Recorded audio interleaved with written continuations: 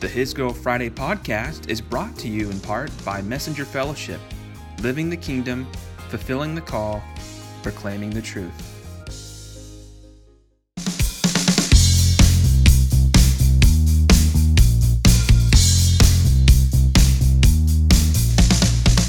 How's it going, everyone? This is yours truly, Cameron Fry from His Girl Friday at your service. It's 1 o'clock Central Daylight Time. I'm cutting this at work, believe it or not.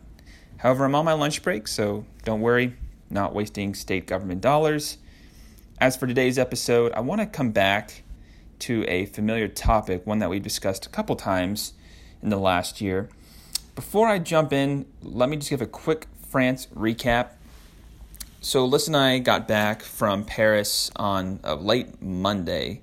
We took Tuesday off to recalibrate. We left Saturday, April 27th from Nashville. So it was a 10-day excursion loaded with adventure and loaded with insights. There's so much I could say about the trip. So just know that Liz and I are going to pod together only for the second time this year.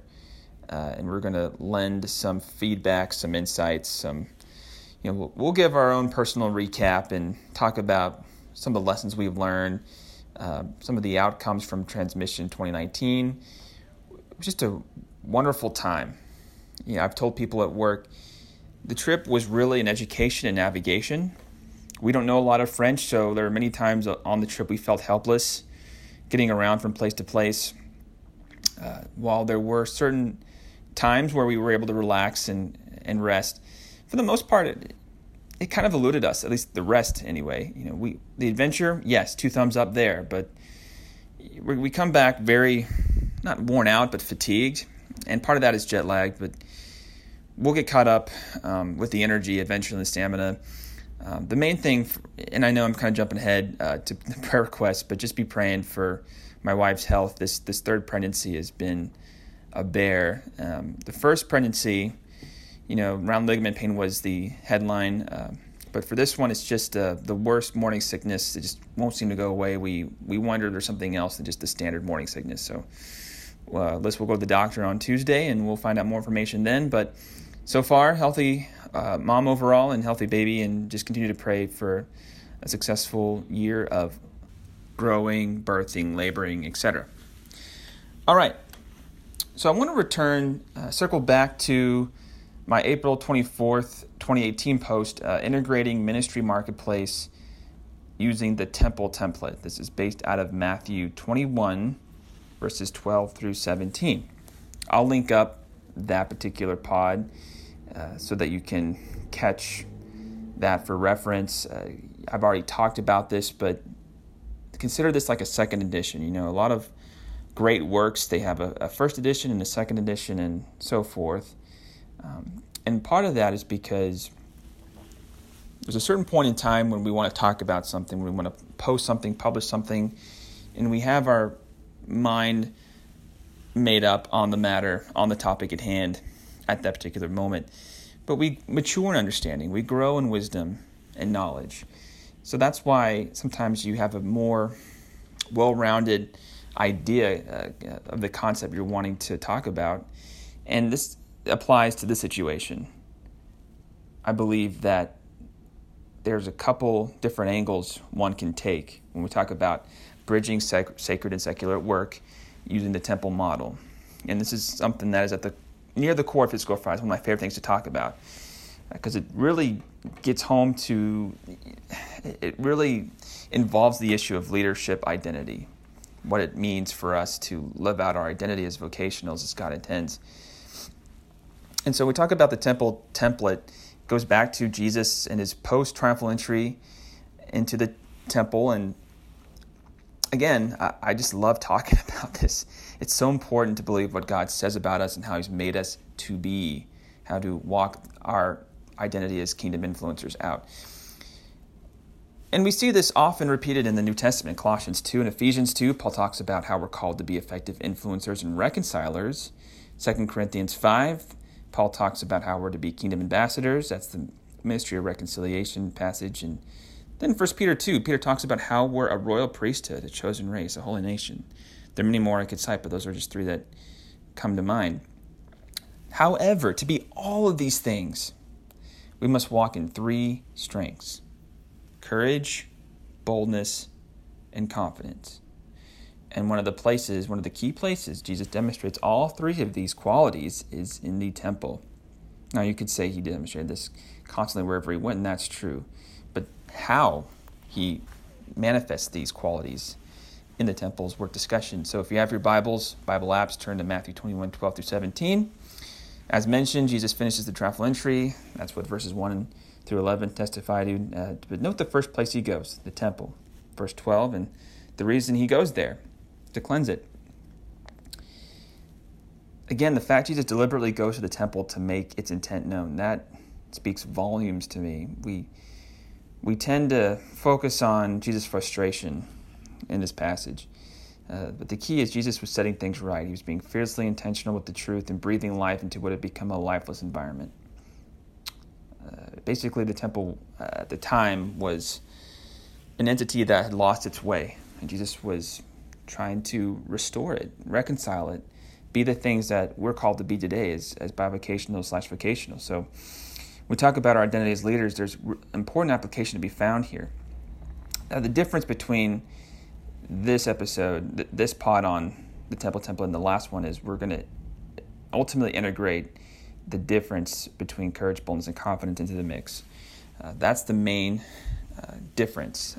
So have that grid in mind, those three strengths, just offering for context.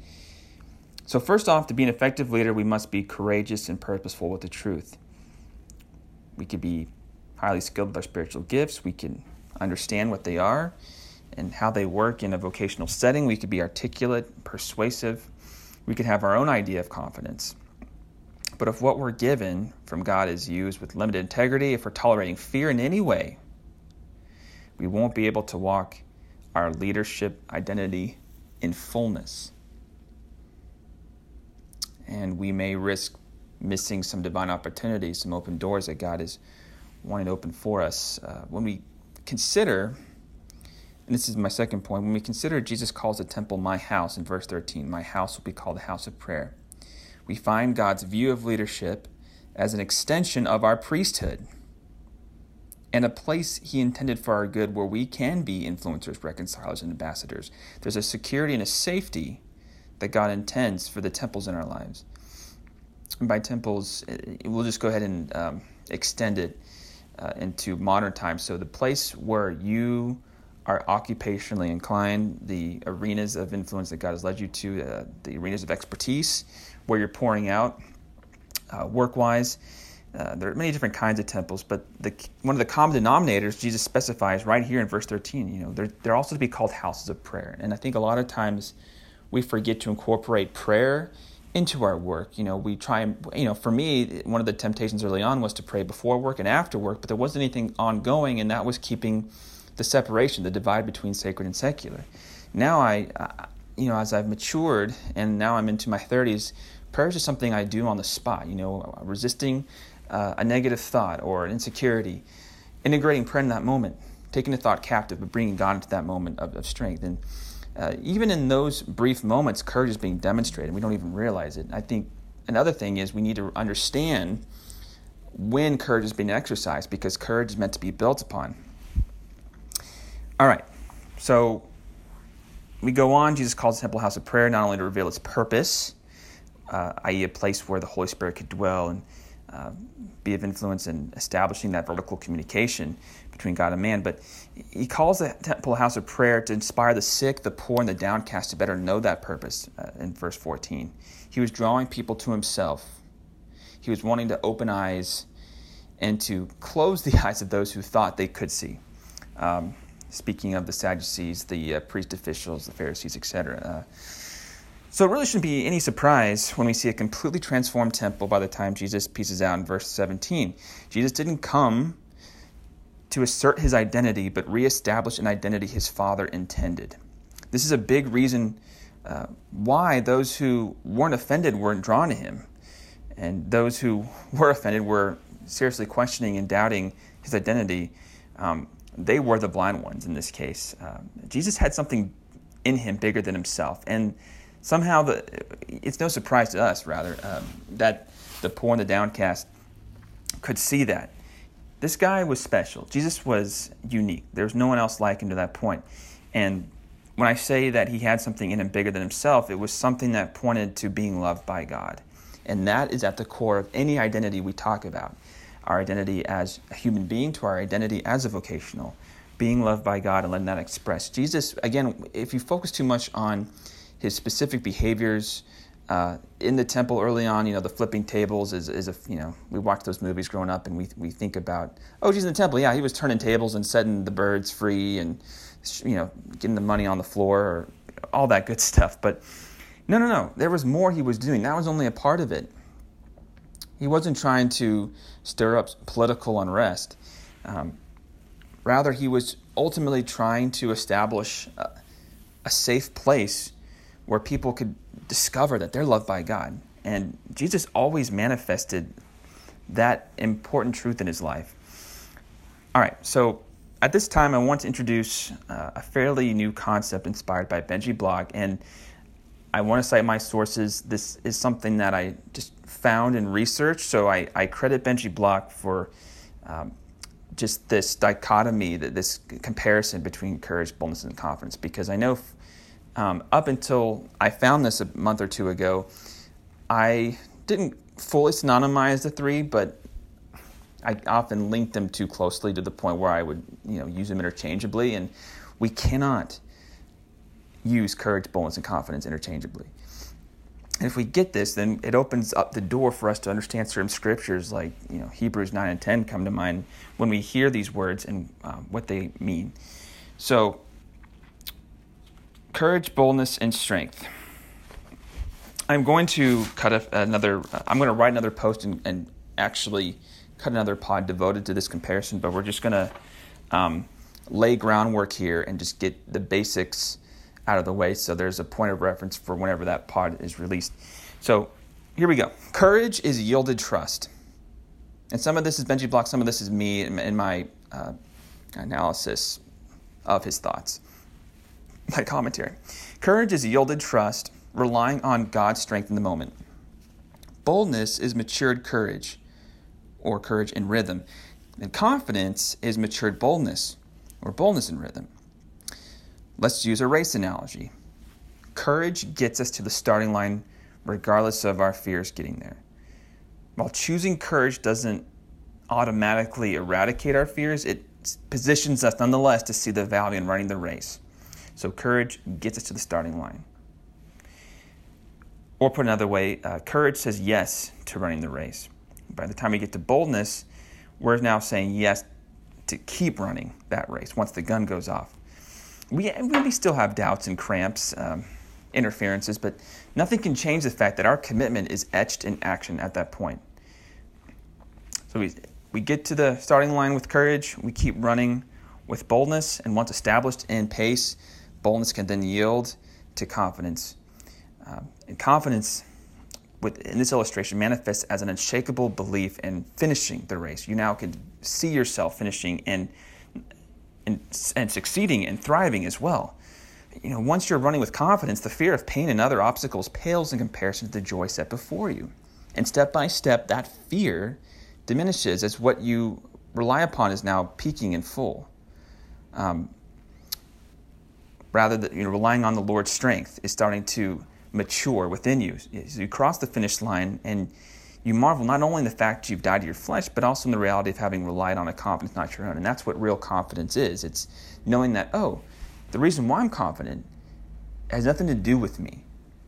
And again, Jesus is the perfect example of this. And we'll unpack all these concepts down the road. But let's apply them to Matthew 21.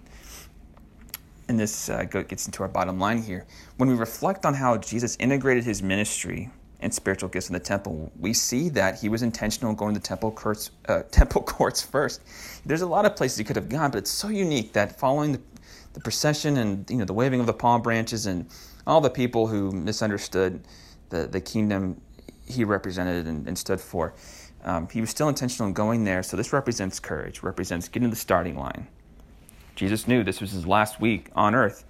And we talk about how, in our congregations, 95% of our liturgy is in the workforce, in the marketplace, in some capacity.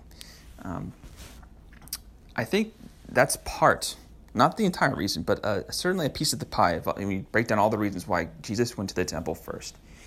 He was speaking to places where there was just so much influence, and Jesus carried a lot of that. So it's like influence met influence. It doesn't surprise me. But either way, this represents courage. And once Jesus was in the temple, he was bold with the truth and how he handled conflict. Some translations reference, how Jesus drove out what needed to be driven out with force. So there was intentionality and purpose that was continuing on. And so now you're getting into courage and boldness territory. And then Jesus lives out the identity he declared over the temple. And in doing this, his true identity became apparent to those who would ultimately flock to him. Again, he didn't come to the temple looking to assert his identity, and that's a very key point we must not neglect.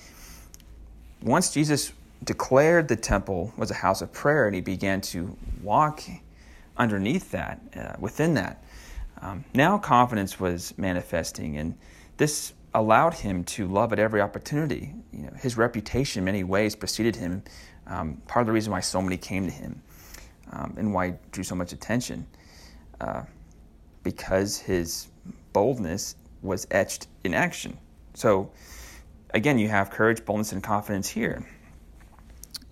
And I submit, if we're going to thrive in our areas of influence, we must choose courage through obedience and prayer, be bold with the truth, even in conflict, and walk in confidence as we enter the places and purposes God has appointed for us. I could sum that all up in just one simple sentence. We choose courage to lead in boldness, to walk in confidence. One sentence breaking down the dichotomy. There you go. We choose courage to lead in boldness, to walk in confidence. Now, some of you may be thinking, so does that mean I don't choose boldness? Well, I suppose you can, but you have to understand what comes first. If you're choosing boldness, you have to choose courage first. You can't have boldness without courage. However, you can be courageous without being bold. You can get to the finish line, you can get to the starting line, but you can either choose to not run the race at that point. You can run it, but maybe you're still not believing that you can do well, so you're kind of just going at, half pace, or maybe you're not giving 100%. Boldness and confidence imply that 100% is being pursued one way or another. And so you choose courage, and then as you develop that muscle, then boldness begins to become more default. So I believe that that's something that, and we'll, again, break it down. But courage is like, all right, I may not see it, but I'm going to say yes to God. I'm going to reference, yield to him. I want to be obedient and be dependent on God's strength in this moment, regardless of my emotions. That can look a number of different ways, and that's what we choose.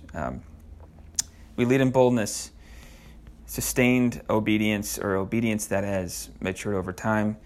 And then confidence is just where you're now running this and the joy set before you. It's not, the doubts are, again, paled in comparison. There's just a lot of good stuff when we get to this, so I don't want to spoil future pods here, so I'll cut it off now. But just know that when we pursue these strengths, that's how we know we're living our identity as leaders.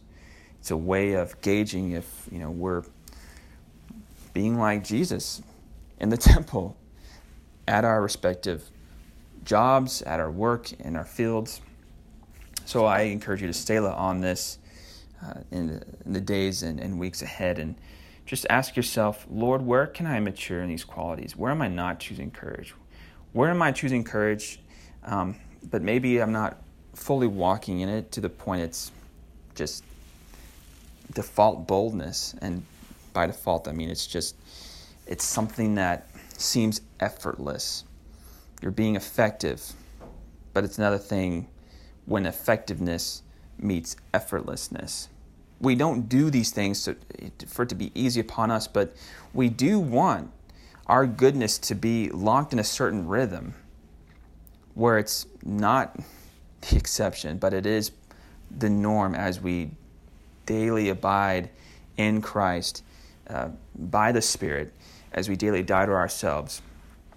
We're meant to pursue and invite God into the development process, of these qualities within us. So, all right, guys, I hope you have a wonderful weekend and week ahead. I'll try to get the next pod, the one with Liz and I talking about France. We'll try and get that done in the next couple of weeks before month's end. If you have any prayer requests, we'd love to pray with you, stand with you, be of any support we can. So feel free to drop us a comment below or a PM, and we can have some one-on-one if you need it. But if not, we'll continue to pray God's highest riches for your life. What a wonderful day it is to be alive, and just know that you are awesome and you are loved by God, and that is at the core of whatever identity we talk about in these podcasts. As I always say, my name is Cameron Fry, and I'll catch you on the fry. Peace.